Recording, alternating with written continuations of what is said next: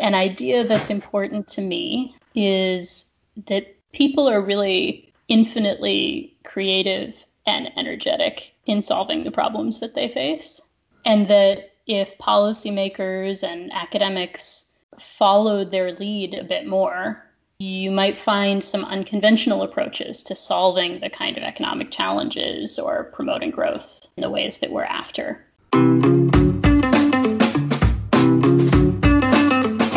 Welcome to Ideas Untrapped, and I am your host, Toby Lawson. Ideas Untrapped is a podcast that examines the role of ideas in a political economy. It's also a podcast about spreading ideas on growth, development, and progress.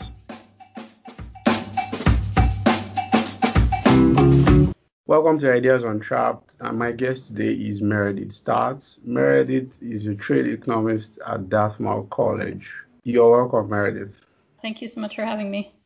I love your work so much, I have to say, because usually when we talk about trade, at least from my familiarity with the literature and matters of policy, we usually focus on tariffs and, like you mentioned in some of your papers, transportation costs.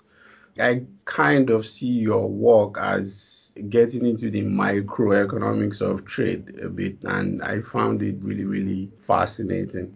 So briefly, if you can just introduce us to the concept of information costs in your work, which you called Surge and Moral Hazard Problems. Sure. So let me back up just one step to sort of talk about the context in which I'm often thinking about trade costs, including information costs. So I spend a lot of time talking to and interviewing wholesale and retail traders, often in Lagos, in Nigeria. And as you sort of said, while the policy world and often the academic world focus on kind of the macro side of trade and trade costs and things like tariffs and sometimes transportation costs, if you talk to any business actually engaged in trade, there's a whole lot more to it than that, right? There are things we kind of often lump under trade logistics that really make up a big part of the business. And so if you talk to people in Lagos who are importing clothing or electronics or something like that, you'll realize they're facing all kinds of challenges that they deal with in their business every day that you can't really summarize through these kind of standard trade policy tariffs discussions.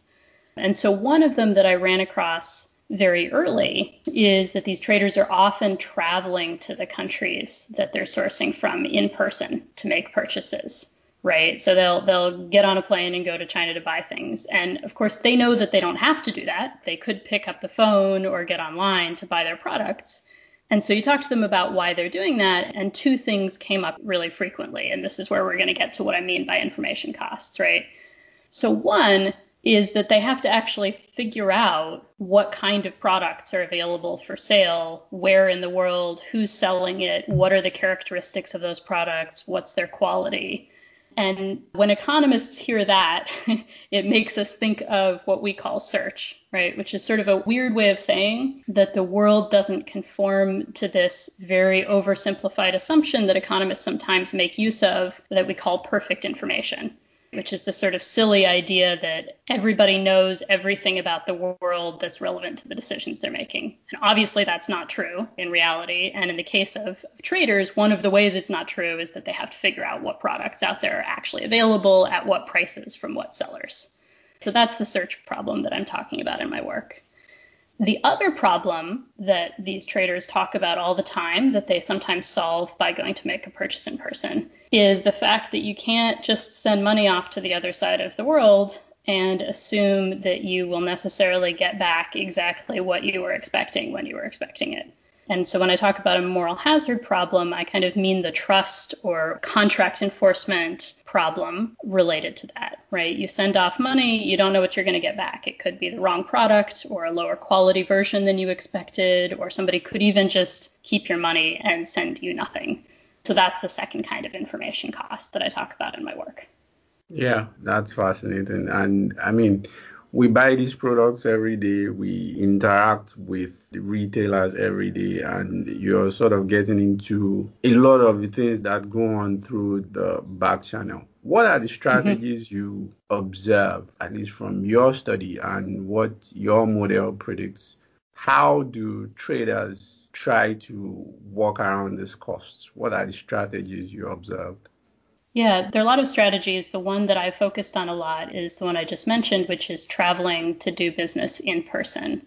And the way I kind of think about formalizing that is that when you're standing face to face with someone in a market or with your supplier, you can almost literally exchange money for goods at the same time, right? You can be standing there in the warehouse, you see the shoes that you want to buy. You've looked at them, you've checked them out, you know that they're correct. You hand over your cash or you sign off on that wire transfer and you pick up the box of shoes and you leave with it. Right? And at that point, you know exactly what you're getting and you know that you've gotten what you paid for. And so, this is kind of a very formal way of thinking about something that I think is just a really practical, obvious solution for people in the trading business, right? But if you think about flying to China, you've kind of reduced your very remote problem back down to that face-to-face problem that you would have if you were right there in person with your supplier. And so that's kind of a way of avoiding all of these search problems and contract enforcement problems that you face when you're far apart by just literally turning it back into a face-to-face transaction. One thing I thought about, hearing you speak and reading through your work, is that individual traders bear these costs. And from your observation, are there high trust clusters among traders and firms where, for example, they can pool their resources and have a representative go to China or Dubai or some of these entry ports in order to reduce the individual cost of travel and such? Yeah, that's a great point. And I had exactly that question when I started working on this. So I think the idea that you're getting at, right, is if some of these strategies you have for solving your problems, like traveling abroad, carry these big fixed costs and you're a relatively small business, then you think it would be smart to get together, right, and share that big fixed cost and only pay it once.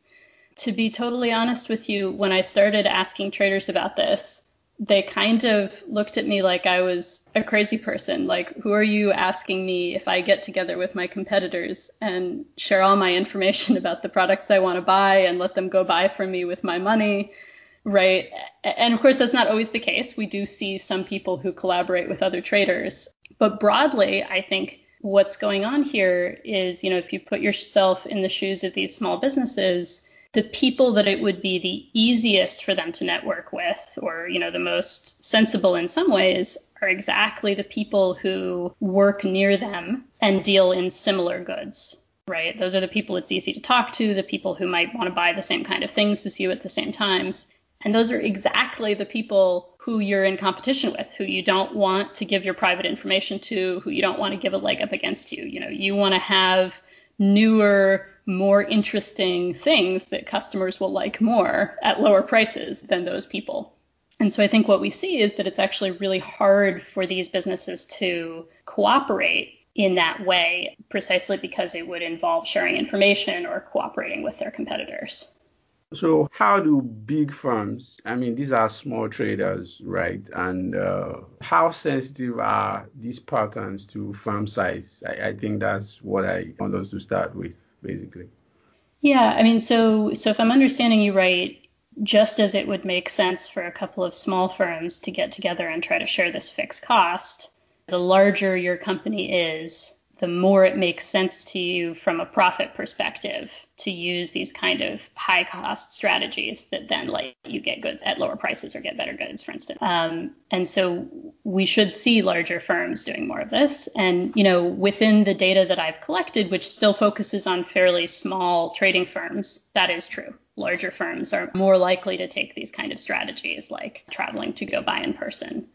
I think there's sort of a broader question, right, which is as the structure of the economy changes and the nature of firms engaged in the retail sector or in trading changes, do you see kind of a shift in ways of doing business? And my suspicion is that that is true, right? That larger firms do engage in things like setting up supply chains and distribution networks that sort of have higher setup costs, but then let them continue to do things at lower prices. And so in some countries where you've seen a transition in the way retailing works, so for instance, in a lot of Latin America or in Mexico, as you've seen these kind of big box store multinationals move in, you do see them lowering prices and changing the way supply networks work. And I think not much of that has happened in West Africa yet. And why not is sort of an interesting question about how Nigeria's economy might change in the future. I will understand if you want to pass on this question, but does that strengthen or weaken the case for big businesses generally from say, a policy incentive perspective? Yeah. That's a really tough question. This is sort of related to some work I'm doing now, so I may have a better answer for you in a couple of years. So let me lay out one thing that I think is a trade-off you might want to think about there. Okay. Right? So I think the kind of intuitively appealing aspect of increasing firm size is sort of what we were just talking about, right? That they have an advantage at paying these costs to set up really efficient distribution networks or supply chains, right? The trade-off going in the other direction is when you have large firms, they may have a lot of market power, either in the sense of their ability to raise prices for consumers, or in the sense of their ability to sort of capture local regulation and lobby for policy or political decisions that are favorable to them. Right, in a way that small firms have to be very competitive with each other and may not individually have the ability to influence those kind of decisions. And I think it's not obvious, kind of in theory, which of those is going to weigh out, right? That's an empirical question. And I think one thing that's interesting is to make a very broad generalization. I think you've seen these kind of big box chains struggling both in West Africa and to a lesser extent in East Africa in recent decades, right? So you have the example of ShopRite, which made a big initial expansion in Nigeria and is now pulling out. And I don't know exactly what all went into that, how much of that was about bottom line business trade-offs not making sense versus other things. But the fact that Nigerian retailing is still so dominated by these small-scale enterprises suggests that there may be some kind of countervailing costs or challenges that large firms face in scaling up, which might even directly outweigh the advantages you expect them to have in setting up sourcing or distribution networks, right? And so I think there's both a question kind of right now, are they actually more cost efficient? And if not, what are those other countervailing features? And then there's a second question down the road, which is suppose they can actually do things at lower cost. Does that result in lower prices for consumers, or are they kind of able to capture markets in a way that make things not actually better for consumers in the end? I mean, talking about the struggles of large retail chains in West Africa and the case of ShopRite as an example, one thing I also found very interesting in your results and your paper is the role of higher income generally in the population and increased consumer spending. And you pointed out that in that kind of environment or economy, it's not really about firm size. It's about the revenue of individual firms. Can you just outline how that works briefly? Sure. I mean, that I think relates a lot to what we were just talking about, right? The really simple insight there is that suppose you have these strategies for overcoming, for instance, search or contracting problems like traveling or like investing in a distribution network. They carry some fixed cost. When a firm has higher revenue and they expect to be able to sell more to more people, they're going to be more able from a profit perspective to carry those big fixed costs. Right. And to the extent that those strategies actually reduce marginal costs, they're then able to supply goods at lower prices. That abstracts from what we were just talking about, which is these sort of other issues about market power or regulatory capture.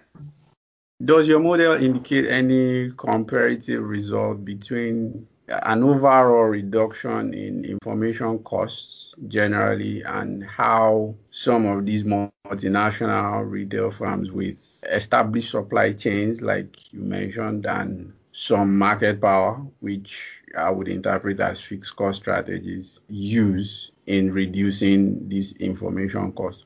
which of these channels, and I know this may be asking too much of you, Meredith, which of these channels would you say improves welfare faster in terms of prices and just generally economically?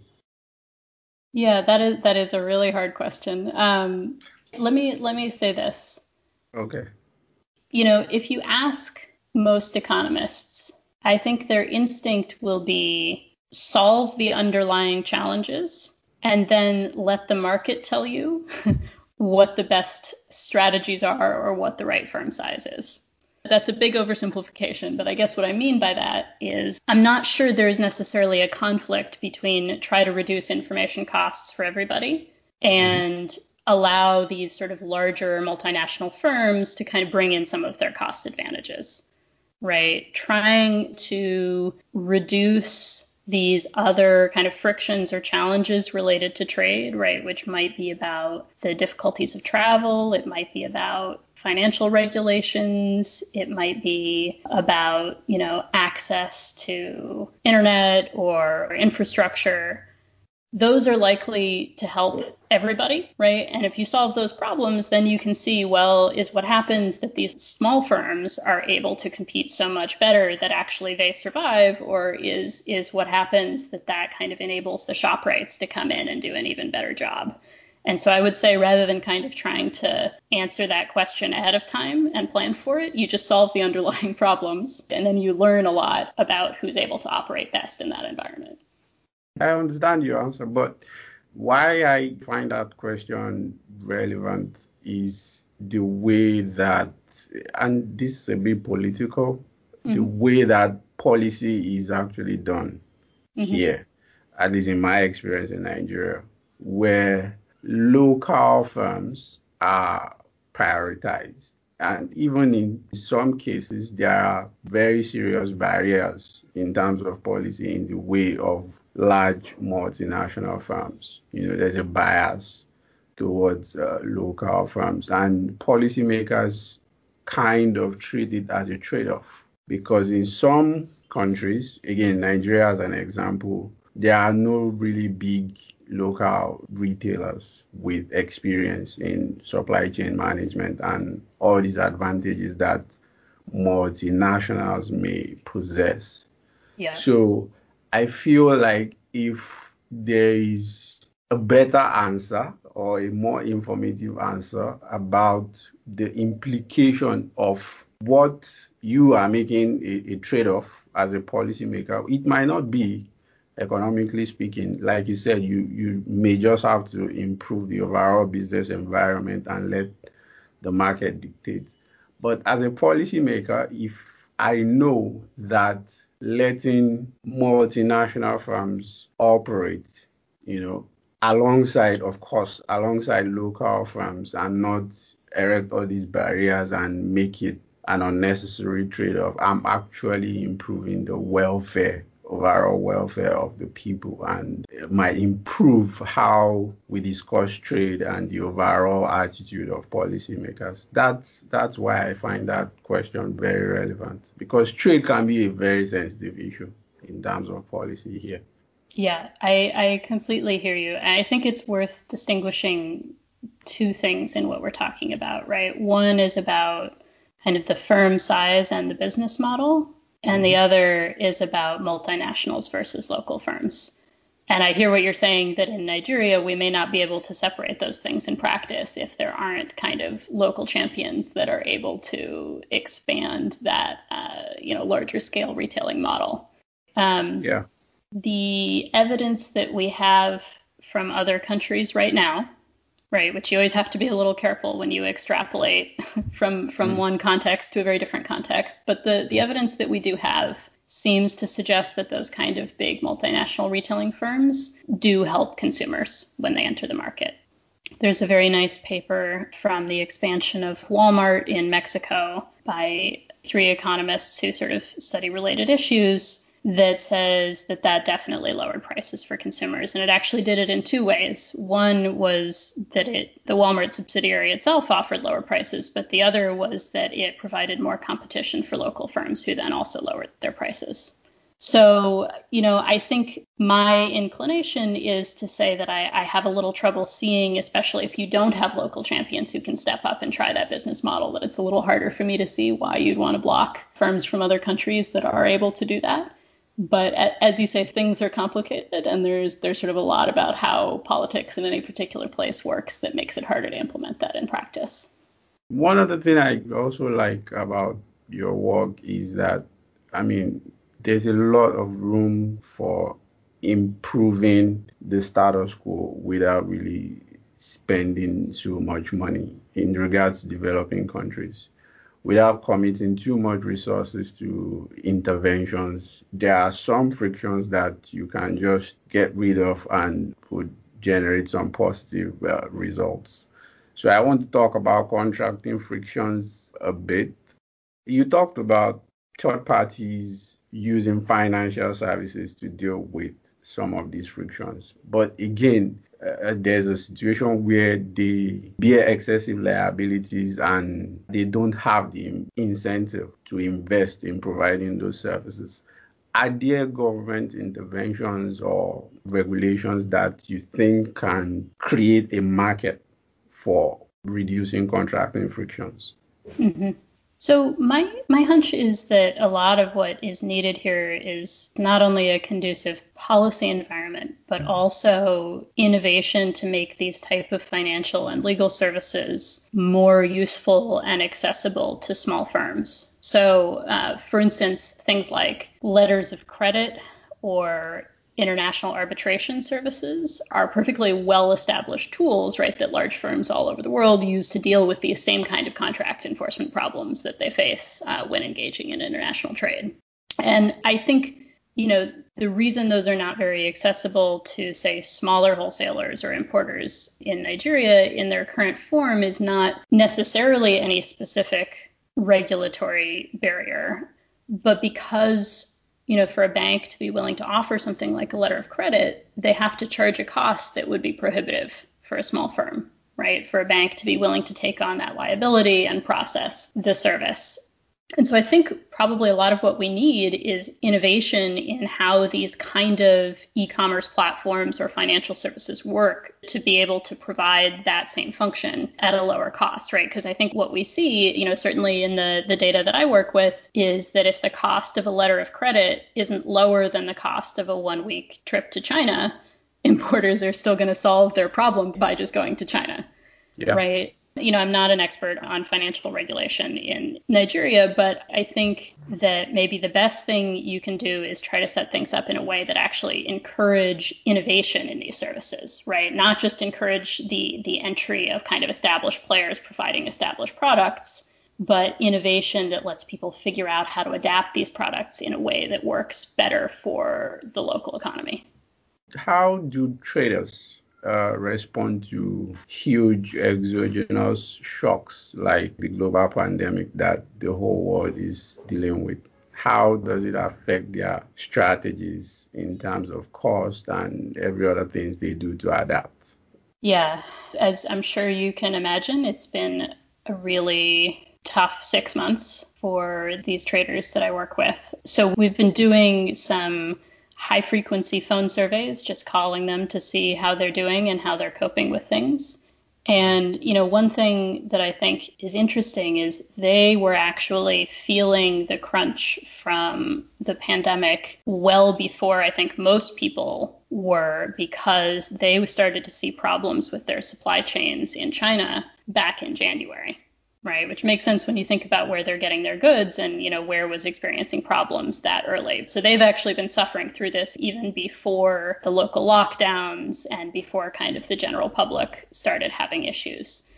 So I think overall what we're seeing is that so far these kind of businesses are mostly surviving, right? They made it through the lockdown. They kind of totally shut down for a month or so, and they're now back up and selling. And they're kind of facing problems from two sides, as you might expect, right? So the demand side is maybe not surprising, right? Customers can't come around as much. Customers are worried about their own income and their own livelihoods, and so they're buying less. And of course, the restrictions on interstate travel in Nigeria also cause problems. The kind of importers that I work with are selling not only in Lagos, but throughout the country. And so when half of their customers couldn't show up from other states, or they had to kind of incur all these extra costs to get goods to them, that was really causing problems for them as well. On the supply side, they're still seeing problems. So when we were interviewing these traders as of early July, a lot of them still had not restocked this year. And they had about a month's worth of goods in stock. And so they were facing the challenge of how to deal with that. We're going to go back and talk to them again soon, so we'll find out what they're doing. But I would say overall, the attitude seemed to be one of a holding pattern, just kind of wait and see what happens. And so we saw people starting to think about things like, well, can I buy and sell more online? Or can I find different ways to deliver products to my customers? But in terms of their basic business model, it was really a see if we can wait it out kind of attitude the last time that we talked to them. It's been terrible. I can't It's really imagine. tough. Yeah. I know I've been pushing you into policy talk quite often. So are there things you think traders, and of course we can't really ignore policymakers in the whole picture, can do to better mitigate the effects of future shocks? I mean, I know we can't really predict what's going to happen next. No one saw this coming. I don't know if anyone could have. But as a sort of general heuristic, what can better be done to mitigate the effects of future shocks? Yeah, that's, I think, the question on pretty much the mind of everybody in the world right now.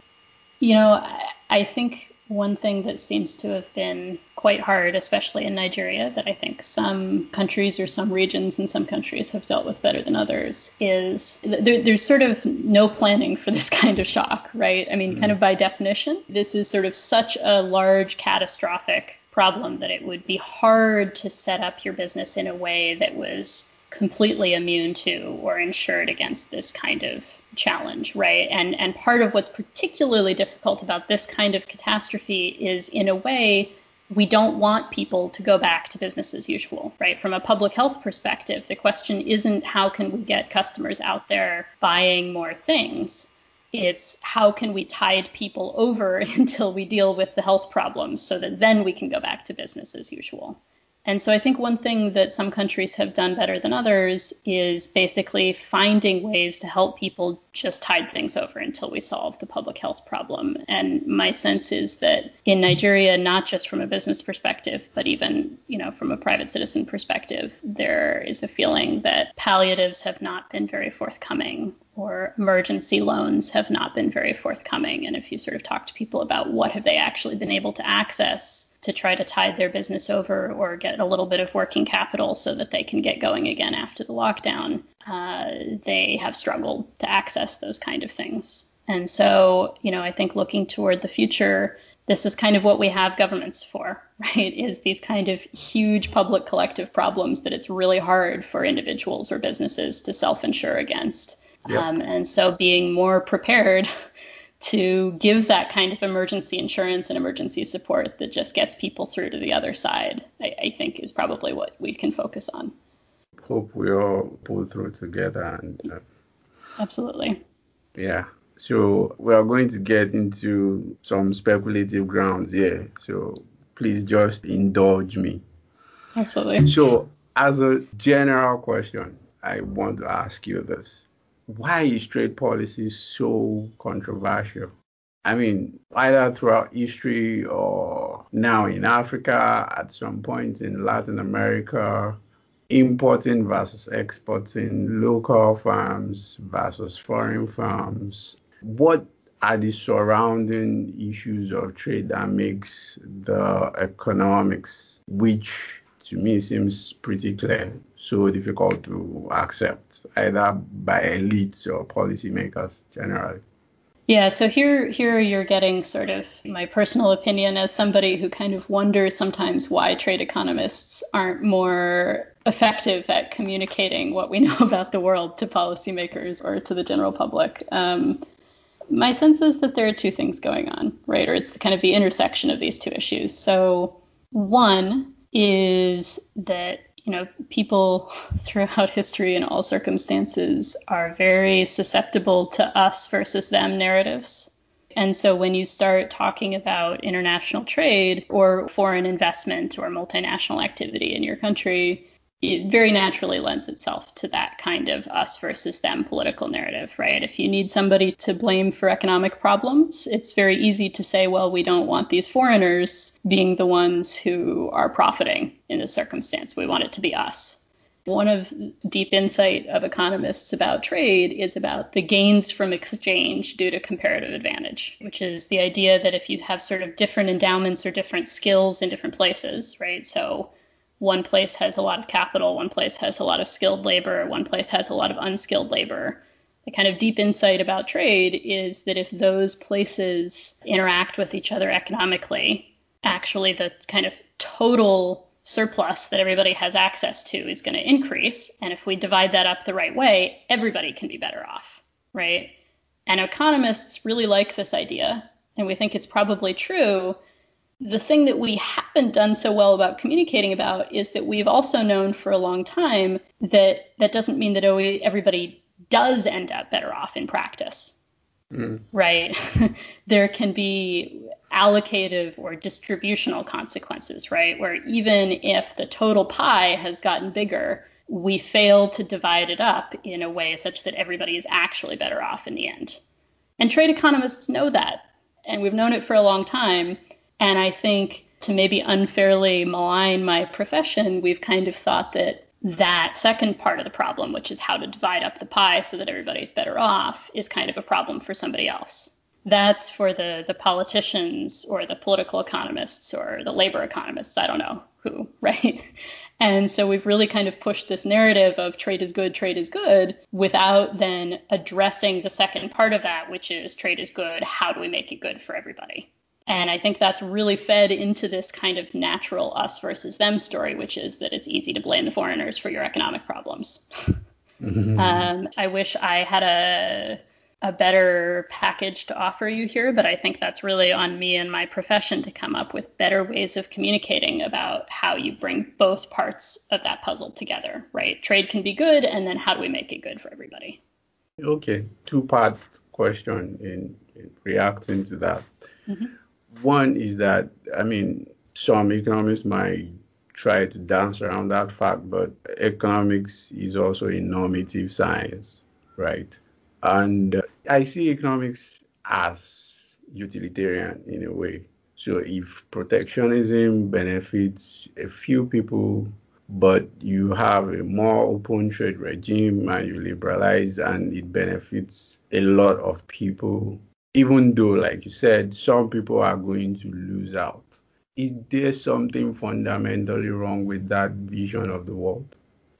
I think no. If I'm understanding you correctly, you're saying does everybody have to win to make it a good idea, or can we just have more people winning? Yeah, exactly. No, I don't think economics has anything to say about that. Sort of context free, right? I guess what I was sort of trying to emphasize before is you can say trade is good without even having to argue that it's better to make more people better off at the expense of a few, right? Now, you may also be right that we can go a step beyond that and say, look, even if we can't redistribute perfectly so that literally everyone is better off, we're still in favor of this because we can make a lot of people better off, and we're willing to accept the cost of a set of people who lose. Personally, I am in total agreement with you about that. I would say that I think there's a bit of a cautionary tale in that strategy in the backlash against trade that I think you're seeing in a lot of countries in the world right now, including my country, including in the United States, where increasingly there's a negative reaction to free trade and pro-trade policies of all sorts. And I think a lot of people think that this may be because we, whereby we I mean sort of politicians and policymakers and economists and the general public, kind of ignored the set of people who were losing from trade for too long. Mm. Right. And it doesn't necessarily have to be the majority. It just has to be a group of people who are really hurting to then kind of change the whole narrative and to change the public view of trade. And so I think you do still want to be a little careful about saying, well, the majority gain, and so we're willing to accept some losses, because that can backfire on you in terms of the public perception of trade later on. The second part question is, do you think we'll be better off if there is more economists running policy? Maybe not every policy, but at least trade policy. And we don't get into all the political complications or all the other things, because I'm not an economist, obviously, but economic findings can be counterintuitive, right? A couple of days ago, I was still listening to somebody at the central bank talking about the recent ban on importation of maize, that it's pretty stupid to have someone else produce what you eat. Mm-hmm. But we know that's not true, right? So I'm just wondering, would the world, or us in Nigeria or anywhere else where some of these things can be a problem, be better off if economists just run things, and then we won't have to have endless tribal debates about some of these things. You're asking an economist, should you just hand us the reins and let us take over? Yeah. Yeah. My personal preference, I am really speaking for myself here, I would be wary of just letting economists run things, or at least, let me put it this way, letting academic economists run things. Okay. We're very motivated by a desire to understand how the world works. Mm-hmm. And the skills that make you good at that are not always the skills that make you good at thinking about or empathizing with everybody's circumstances, or communicating about that, or coming up with creative, practical solutions. Right. And so I think actually in my ideal world, you have policymakers who are good at those things, who are really, really listening to their advisors, who are a bit more technocratic, who include economists and even academic economists. And I think I would actually prefer that to letting economists run things, because I think economists can sometimes do stupid things like discount the set of people who are really, really hurting because they've been on the losing side of trade for the last 30 years. Right? That's kind of not our skill set to know how to deal with those things. And so I think you want policymakers who are a bit more well-rounded, but who take really seriously the technical advice that they are getting from economists.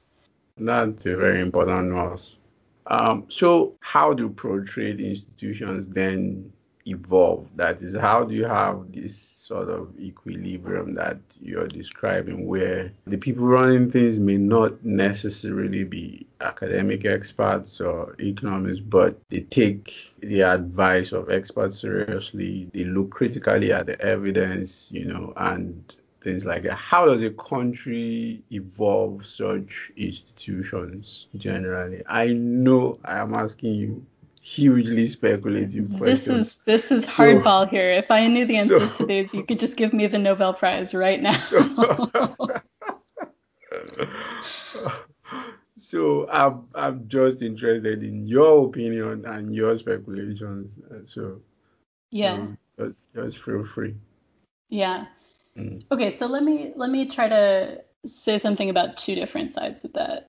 So thinking about institutions more broadly, I sometimes wonder if, especially when it comes to trade or industrial policy, we get a little bit too fancy.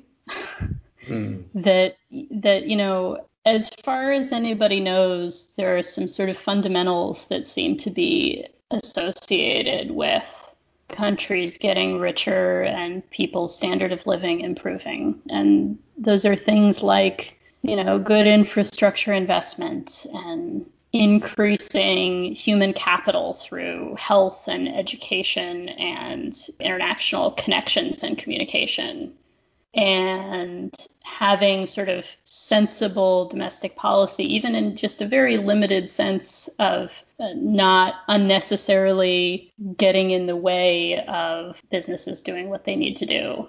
Kind of ease of doing business type thing is what I'm thinking here. And far be it for me to say those are easy things to accomplish. Those are incredibly difficult things to accomplish. But, some of it is not that complicated, right? Some of it is kind of stop getting in your own way.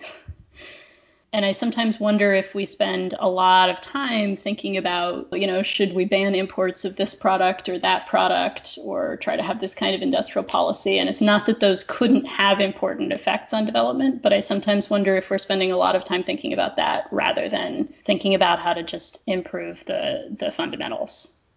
A kind of different way to think about your question, which is less about who's setting policy and more about kind of how do maybe non-governmental institutions arise that are helpful to trade, I think is a super fascinating question that, to be totally honest with you, I don't think academics know a ton about, right? But let me give you an example, which is that credit bureaus, right, which are basically organizations that just report on the creditworthiness or the past history of individuals or firms, didn't start as a policy intervention, right? If you look at kind of their origins in a place like the US, that was actually a private business that started offering credit reports on individuals and then selling a service to businesses, which was just their reports on all these people so that they could make a better decision about whether to lend them money or whether to go into business with them. So some of those kind of things, I'm not sure we have to look to government for. It's more about thinking about what are private businesses or sort of mutual aid associations or business associations trying to accomplish, and are there things that we're kind of putting in their way that make it more difficult for those sort of institutions to arise? And I know that's a very abstract answer to a very tough question. So maybe a better way of putting it is I think that's a really important area for further study. Right. We know, for instance, in the areas that I work in, that market associations do a lot of work in Lagos. A lot of things like sort of providing local order and dispute resolution and facilitating security or utilities or cleanups. Those are actually things that are at least in part being provided by these private market associations. So then you start asking yourself, okay, why are they not doing other things? Why are they not providing kind of a credit bureau type service? And I wish I knew the answer to that question. I don't, but I think that, that's sort of very fruitful, both in terms of trying to learn about how the world works, but also thinking about kind of where some of these pro-trade institutions could come from in the future. How much do some underlying societal factors or initial conditions affect the evolution of pro-trade institution? What I have in mind here is culture, right? Mm-hmm. How much influence would you say that has on how institutions, and specifically pro-trade institutions like we are discussing, how much influence do you think they have in the evolution of such institutions? I mean, one example I got from, I think, of Maghreb was the Maghrebi Jewish traders in Italy and the Genovese traders, and how the former relied on ethnic networks, mm-hmm. and the latter kind of developed this statewide rule of law contracting regime. What determines such divergences? I mean, speculatively. Yeah. I think it's pretty clear that there are, this is going to now sound so abstract as to be a bit meaningless, but, obviously there are multiple ways of getting the same thing done, right? And it's just clearly you look around the world, there are different ways of doing business, and that those ways of doing business are kind of sticky over time, right? Certain places kind of have certain traditions and ways of doing things, and they keep doing them. I think the place you want to be careful, though, is how much those kind of ways of thinking about business or those attitudes are a cause versus a symptom. So some of them are clearly a cause, but let me give you an example. In the kind of work I do, people talk about trust a lot, and they try to come up with ways of measuring trust, right? And we go around the world and we ask people questions about, in general, how much do you trust people? And would you trust your neighbor to do this? Would you trust a stranger to do this? And then we try to think about, is that a cause of growth or of a successful economy? I'm very wary of that kind of thinking, that the trust is a cause as opposed to a symptom, right? It's certainly meaningful. It's certainly correlated with all sorts of things like, how you structure firms in your country. Like there's some evidence that higher trust places, even within countries, are more likely to have larger decentralized firms, for instance. But if you think about it, like where does trust come from? A lot of it is a response to the conditions that you experience in your daily life, right? And if you're in a place where your experience is that you can't assume that your local government or your police or whoever it is will follow through on what they say they'll do, or will follow the rules, or will make other people follow the rules, right? Or that somebody will be brought to justice if they do something to wrong you, then of course you say you don't trust people. And if you live in a place where if somebody steals something from you, they get caught and have to pay you back, then you might say that you have higher general trust because, you correctly believe that other people will not end up doing bad things to you. And that doesn't necessarily mean that people are fundamentally different, right? Like people would be inclined to steal things all over the world. It's more a reflection of the environment you live in and how that constrains the way people behave. So, yeah, sorry, you got me on my high horse about this particular issue, but I guess I'm really cautious about essentialist thinking about things like culture or trust kind of determining our outcomes as opposed to reflecting the circumstances we're in and maybe kind of nudging us along one path about how we try to accomplish the same thing. That's abstract, like you said, but I see your you got us into philosophy here. Yeah. One thing that's always got me thinking too is that earlier you talked about industrial policy, right? And how we can overthink some of these things. In terms of development and how it relates to trade, the East Asian tigers, in quote, now have sort of become the standard for other low to middle income countries. How much weight would you ascribe export as a strategy in how those countries develop? Yeah. Again, I know that's a bit speculative, but let's go with it. Yeah. So let me separate kind of two things. So one is how much you need a strong manufacturing sector. And the other is maybe something about trade balance, right? How much you need to have net exporting to promote growth. And I think the latter, right, this kind of intense focus on exporting has led to some policy choices that there's not great evidence for, right? So there's this now sort of old-fashioned idea about import substitution, right? That you want to sort of restrict imports in part to kind of give your domestic industries a chance to grow strong and then start exporting, and that's what you really need for growth. And I will say that there is, I think, very limited evidence that that actually works. The fact that some East Asian countries did that does not seem to extrapolate to, we can say that that generally has a causal effect on growth. And I think some countries are sort of nonetheless hanging on to that old idea in a way that is kind of dangerous. The more general question about manufacturing is a really tough one, right? Like there are a lot of countries out there that are trying to emulate the East Asian growth miracles. And I think there's a tendency to say, well, okay, they followed this pattern. How can we follow that pattern too? Danny Roderick, who I think is probably one of the world's foremost experts on growth and structural transformation, has sort of for a long time, I think, been more of a proponent of the you need a strong manufacturing base approach. Recently, he's been writing a lot about how growth patterns in the last couple of decades haven't necessarily involved that same pattern of industrialization and promotion of manufacturing, and that there's been some sort of skipping more directly to a more service-based economy in a lot of countries that have been growing quickly. And I think it's a little too early to know whether that pattern is equally successful.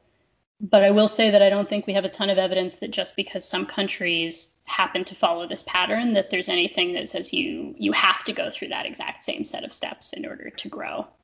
I'm going to be on the same hobby horse again, just bringing it back to the case of Nigeria. I do think that there's a tendency to set up a bit of a false dichotomy, right? You sort of talked about it often for sort of political reasons. It's popular to feel like it's a good idea to ban imports of something or to discourage foreign investment.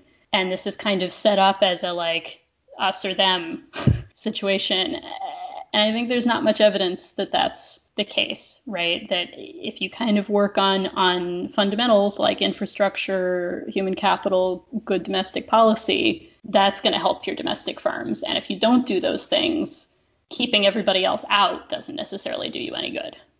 Interesting. How much do free trade agreements, I mean, I'm sure you're aware of the African Continental Free Trade Agreement that even Nigeria has been very slow to ratify, and it's even keeping its borders closed to trade and making negotiations and things a bit difficult. But how much do those agreements between blocks of countries, how much impact do they have on the overall pattern of trade generally?